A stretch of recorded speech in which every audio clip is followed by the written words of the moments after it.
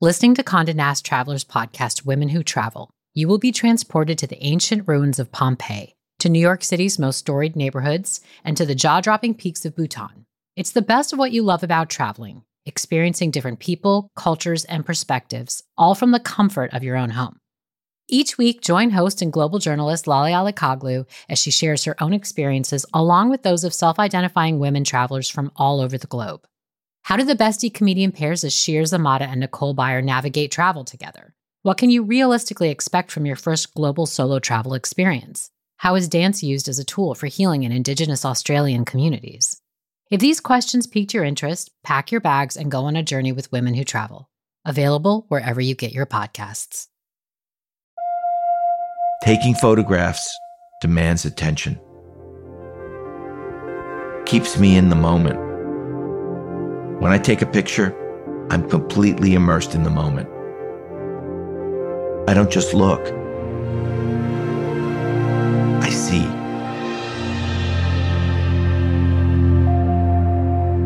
I engage with the world so completely as to mute whatever story I'm otherwise telling myself.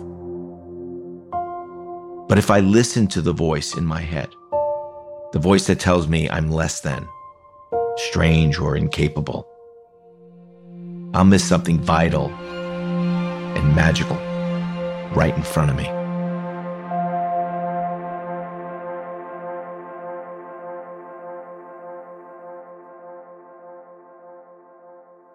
Photographer Stephen Wilkes is perhaps best known for creating evocative composite images that capture the passage of time within a single frame.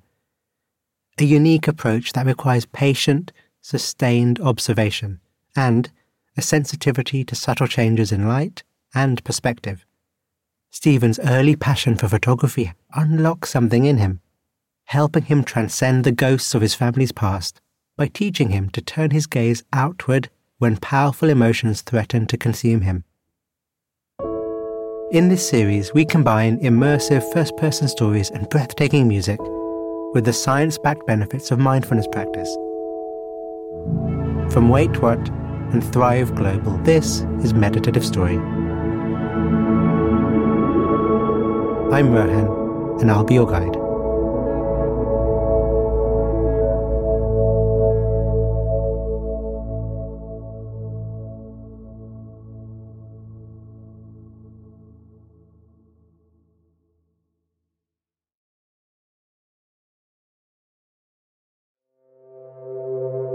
The body relaxed.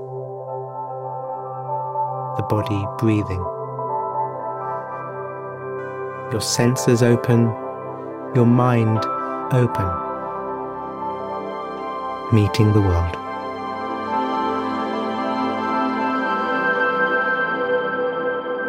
I tilt my head up to take a look at a grand brick building.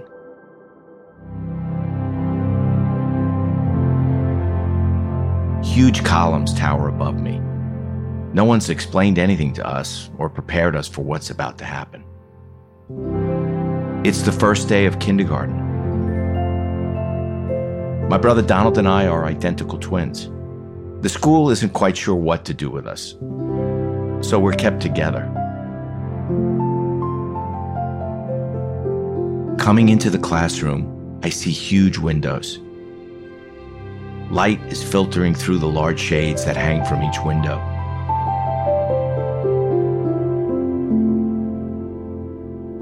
Maps cover one wall, letters of the alphabet on another. The desks and chairs are wooden, they're worn and heavy. I feel the grain against my fingers. Everything here feels so old. I feel like everyone here knows something that I don't. What are the rules so I don't get into trouble? I see my teacher's mouth move, but I don't hear her. It's like the room's gone quiet, and all the noise is coming from inside my head. I feel better at playtime. I notice colored blocks in bright lifesaver colors beneath the table. I crawl under and begin to arrange them into different patterns, like a puzzle. As I play with these blocks, the noise in my head quiets down. I don't notice that the floor underneath me is cold and hard or that my legs are getting stiff. The act of moving these blocks around, mixing the colors, rearranging the order, blue, yellow, green, red, and blue, it soothes me. My brother and I know Mom's story by heart, but even so, I find it chilling to picture. It's 1939. She's 9 years old, 4 years older than we are now. She waits for hours on a bench. She's in the Great Hall on Ellis Island in New York Harbor, awaiting her aunt and uncle to come and collect her. Everything she owns is sewn into a teddy bear. She doesn't speak English. Though she's surrounded by refugees like herself, she's very much alone.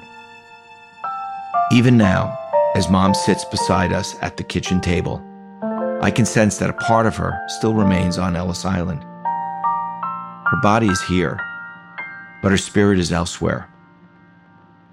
Sometimes Donald and I come home from school to discover she's been hospitalized again.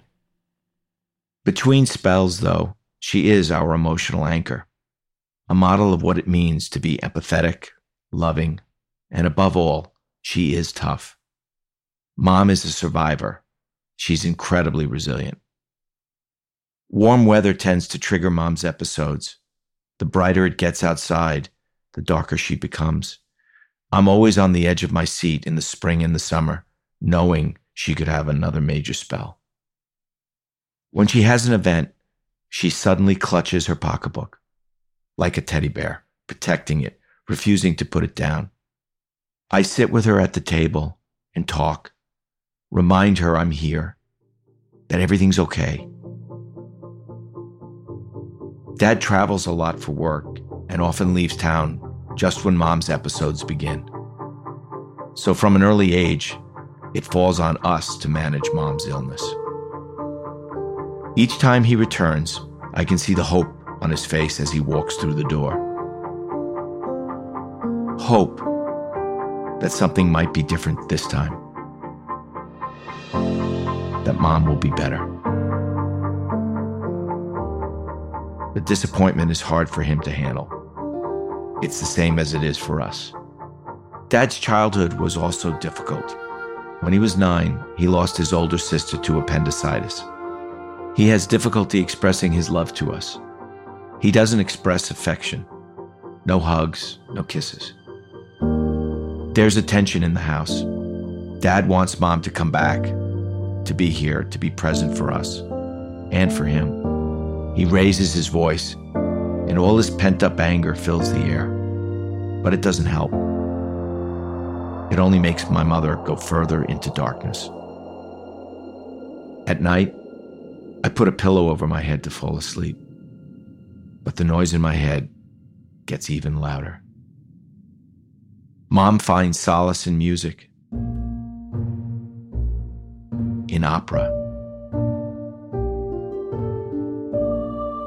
She studied voice at Juilliard, left music behind when she started a family. When she sings, it's as if she's transported to another place, another time, somewhere deep in her past where she feels safe. Puccini's Madame Butterfly is her favorite. When she steps into the living room to perform for us, she's in full costume, totally embodying this character. Her voice is pitch perfect, so powerful. My brother believes she can shatter glass, and when she sings, her sadness, her illness, and the pressures of home drop away. I find it difficult to focus at school. My brother is the same way. Teachers lose patience with us. Our minds drift, and we're easily distracted. We're a challenge, hyperactive, they say. We're put on Ritalin, held back in 3rd grade. As identical twins, we're conspicuous in the schoolyard. Our classmates think there's something wrong with us, and they call us names. We're made to feel less than. One bright autumn morning on my walk to school, I'm suddenly struck by the way the sun comes through the leaves. Rays of golden light reaching out to me like fingers. I feel the wind caress my face. I become engaged with the dappled shadows and the patterns on the ground. I see my surroundings in a totally different way, clearer and more beautiful than I can remember. There's something magical and new about this moment of seeing. It's vivid and alive. All that pain and anxiety I carry with me from the house disappears.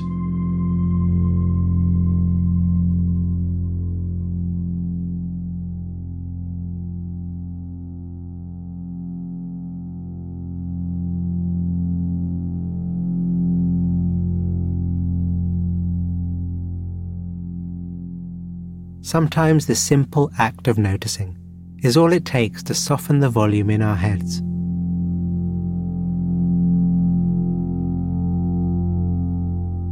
Letting your senses engage, absorb into everything around you. The dance of movement and light. The temperature of the space you're in right now. No room for commentary. Just this.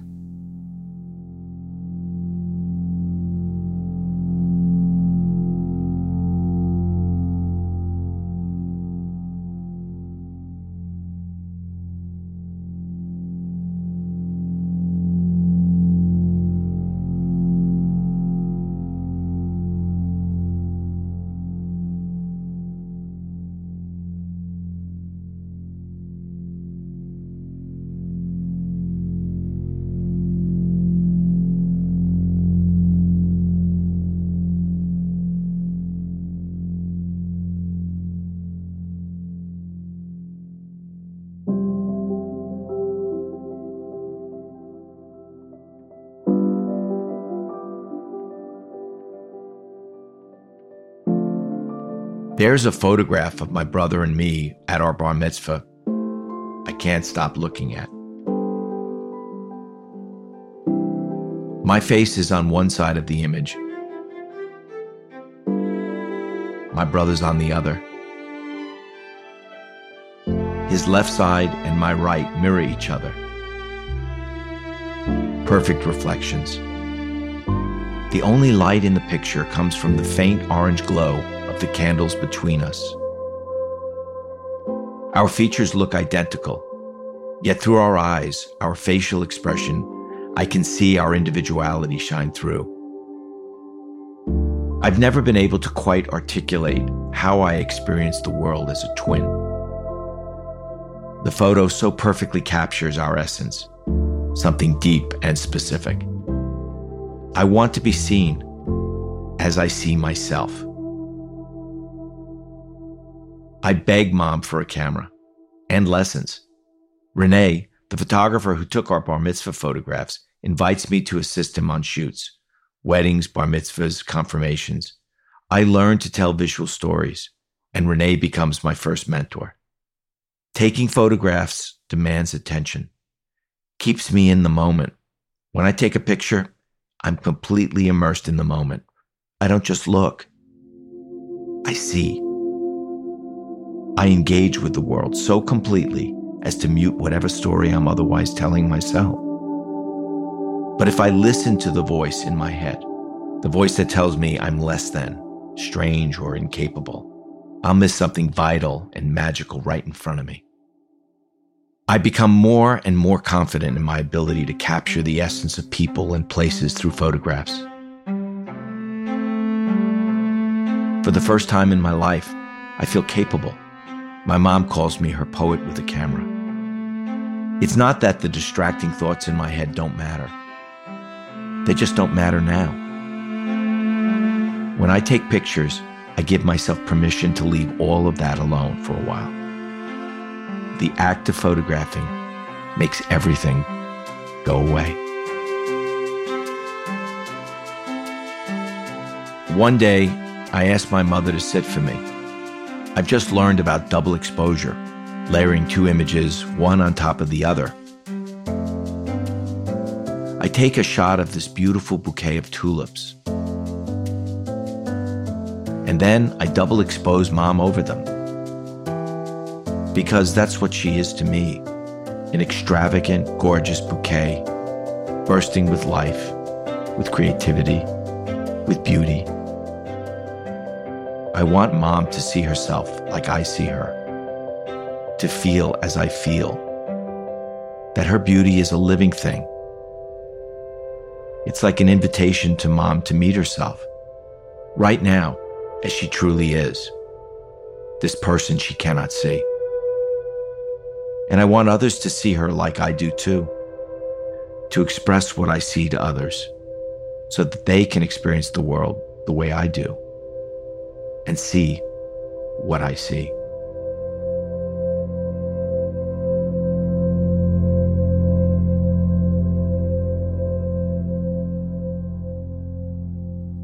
I love these words. An invitation to meet me in the present moment. To make feelings visible. To experience the world the way another feels it. Let's take up that invitation.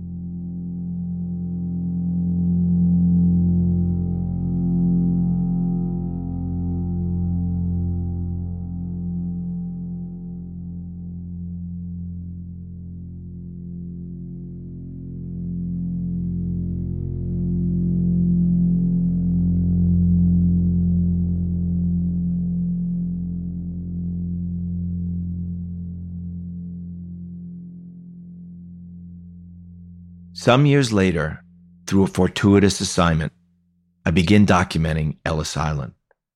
This place still plays an outsized role in the mythology of my family story. I'm on the south side of the island, in a rusted, vine-covered building that once served as a hospital for patients with infectious disease. The Statue of Liberty looms over my shoulder. Yet I feel no less an archaeologist than those who had ventured into the first Mayan tombs. And as I meander through these empty corridors, I find lost shoes of immigrants long forgotten, shards of mirrors, a surreal sculpture of vines, leaves and moss mingled with shattered plaster, curling paint, rusted iron. The architecture is 50% the work of man, 50% the triumph of nature. Inside, it's damp and cold, suffused with darkness, but for the few wisps of light that poke in through the windows. Virtually no one's been here since it closed in 1954. It feels as if I'm stepping back in time. The decaying lead paint produces discordant, gorgeous colors and textures on the walls that stand in contrast to the air of suffering here, a kind of dangerous beauty. I want to capture it with my camera, use the image to tell a story about time, about history, about my mother. A park ranger accompanies me and my assistant as we walk through Corridor 9, the so-called spinal cord of the hospital. The corridor is aglow with white light on the right side, yet everything growing from the windows appears dead. On the left side is darkness, yet everything on that side appears alive. Vines burst through broken window panes, pouring downward towards the cement floor below. It feels like an apt metaphor for what happened here on this island. Life and death. From where we stand, the corridor looks a half-mile long. The last of the afternoon sunlight illuminates a doorway at the far end, where the walls seem to converge, surrounding it with a radiant orange glow, unlike anything I've ever seen. It lasts only a moment, but I shoot a few frames to capture it. The next morning, my assistant and I return to the hospital. I go for a walk alone, thinking about what I would like to photograph for the day. I leave my assistant in the ward just off corridor 9 as he's focused on setting up my equipment. When I return to the ward, I find my assistant on his knees. He tells me he's just had the strangest feeling that someone was in the room, staring at him from the corner. I take in the room. The ranger informs us that this was a measles ward. Hundreds and hundreds of children died here. This hospital ward was the closest they ever got to America. The windows are boarded up behind thick black curtains. Dust swirls in the pockets of light visible through the tears in the tattered fabric. Imagining Mom in this room, I feel an old chill I haven't felt since childhood. And I suddenly understand something about her, the painful past she's carried around since she arrived on this island. Little Ruthie, who doesn't speak English, who fled a war, left an entire world on the other side of the ocean, who sits alone on a bench, waiting to be saved. I've brought an old pinhole Polaroid camera with me, a turn-of-the-century lens with no shutter, just a lens cap to take on and off to control the shutter. I remove the cover by hand, and I count 2 seconds, and then I cover the lens, just the way the earliest photographers would have worked. I take one photo, and I pull the paper through the rollers, and that begins to process the Polaroid. While waiting 1 minute, I nervously rub the print with my hands, hoping to speed up the process. I'm anxious to capture this feeling and energy within this moment. Finally, I peel the Polaroid to see the finished image. I first see only a shaft of light in the photo. But as the Polaroid continues to develop, I can almost make out the shape of a child. A girl standing in light, the bow neck of a nightgown, hands outstretched, open. I imagine Mom being in a room very much like this. At that moment, I begin to understand her suffering in a way that she was never able to articulate to me. Mom could never escape from 1939. She carried the trauma with her every day of her life. Mom's retreat into the past was very painful for me and my brother. While she was functional, loving, and supporting of us, her episodes created a sense of helplessness in our lives. When darkness would fall upon Mom, she would turn inward, leading her to this dark place, again and again. For me, and perhaps for millions of us, there's a great deal of unresolved energy in these rooms on Ellis Island. I believe there's history in the light that I photograph here. Echoes from a moment in time that I've captured with my camera. Children separated from their parents, tremendous pain, fear.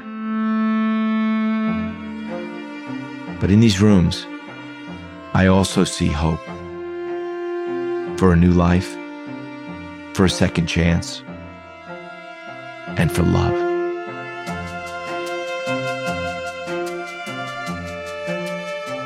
Through photography, I've learned to orient my gaze outward, to create metaphors that reframe my experiences, allowing me to view them with compassion rather than be absorbed by them, like Mom was. Looking outward, I quiet my anxiety instead of turning inward and feeding it. I heal the trauma of my history, and I free myself to create a future of my own.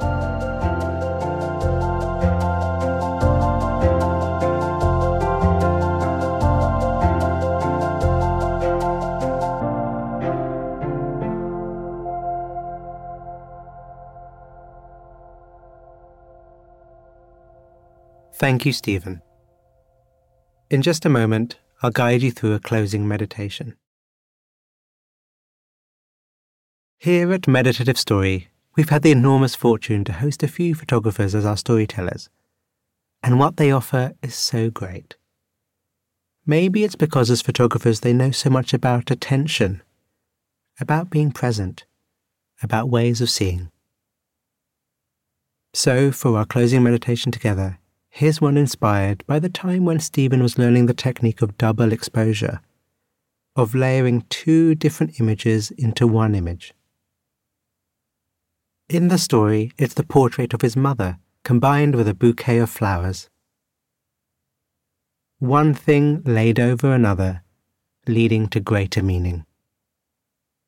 So that's what we'll do, a double exposure meditation.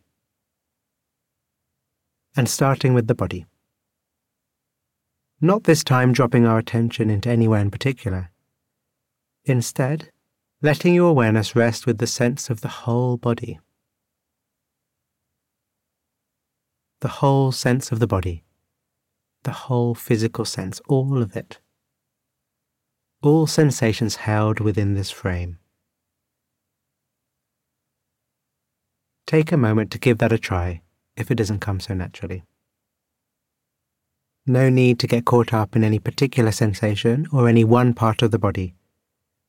Instead, making the whole the most important thing. This is the first image.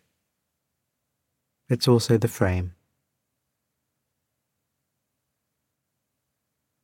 So, while staying present with this sense of touch, while keeping part of your awareness with this frame, bring to mind the image from Stephen's story which you remember the most.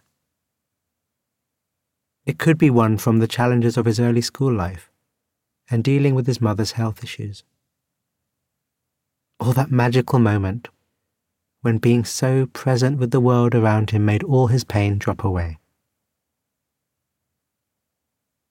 It could be that time taking the portrait of his mother, which he'd go on to combine with the tulips, seeing his mother in a way that no one else did.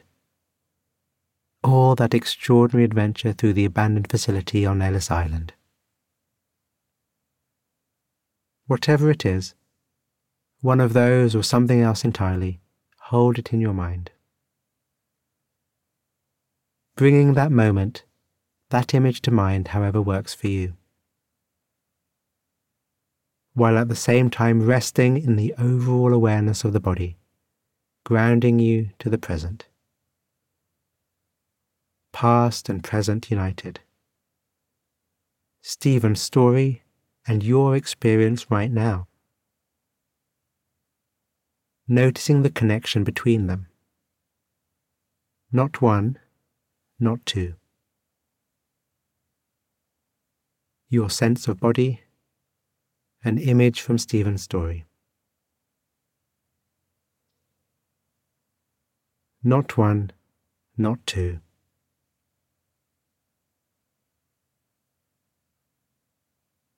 Okay, so as we wrap up, let's set an intention together, either for the rest of the day or for tomorrow if it's late already. Let's see if we can bring some photographer energy, some photographer mind, bright awareness, a wide frame but also a sense for detail, a way of looking that brings it all to life. Thank you, Stephen, and thank you.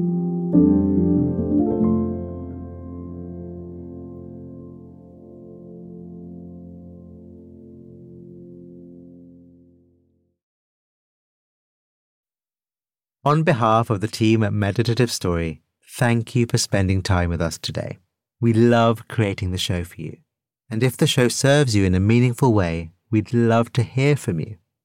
Would you take a minute right now to write us a review in your podcast app?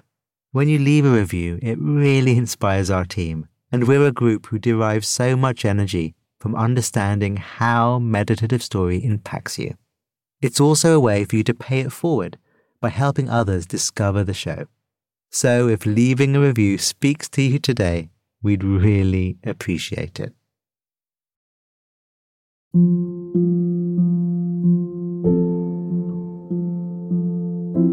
Meditative Story is a Wait What original in partnership with Thrive Global. The show is produced at the studio inside SY Partners in New York. Our executive producers are Darren Triff, June Cohen, Ariana Huffington, and Dan Katz. Our supervising producer is Jay Punjabi. Our curator is Carrie Goldstein. Original music and sound design is by the Holiday Brothers. Mixing and mastering by Brian Pugh. Special thanks to Anne Sachs, Juliana Stone, Summer Matthijs, Monica Lee, Lindsay Benoit O'Connell, Libby Duke, Smriti Sinha, Stephanie Gonzalez, and Sarah Sandman. And I'm Rohan Gunatilaka, creator of the Buddhify meditation app and your host.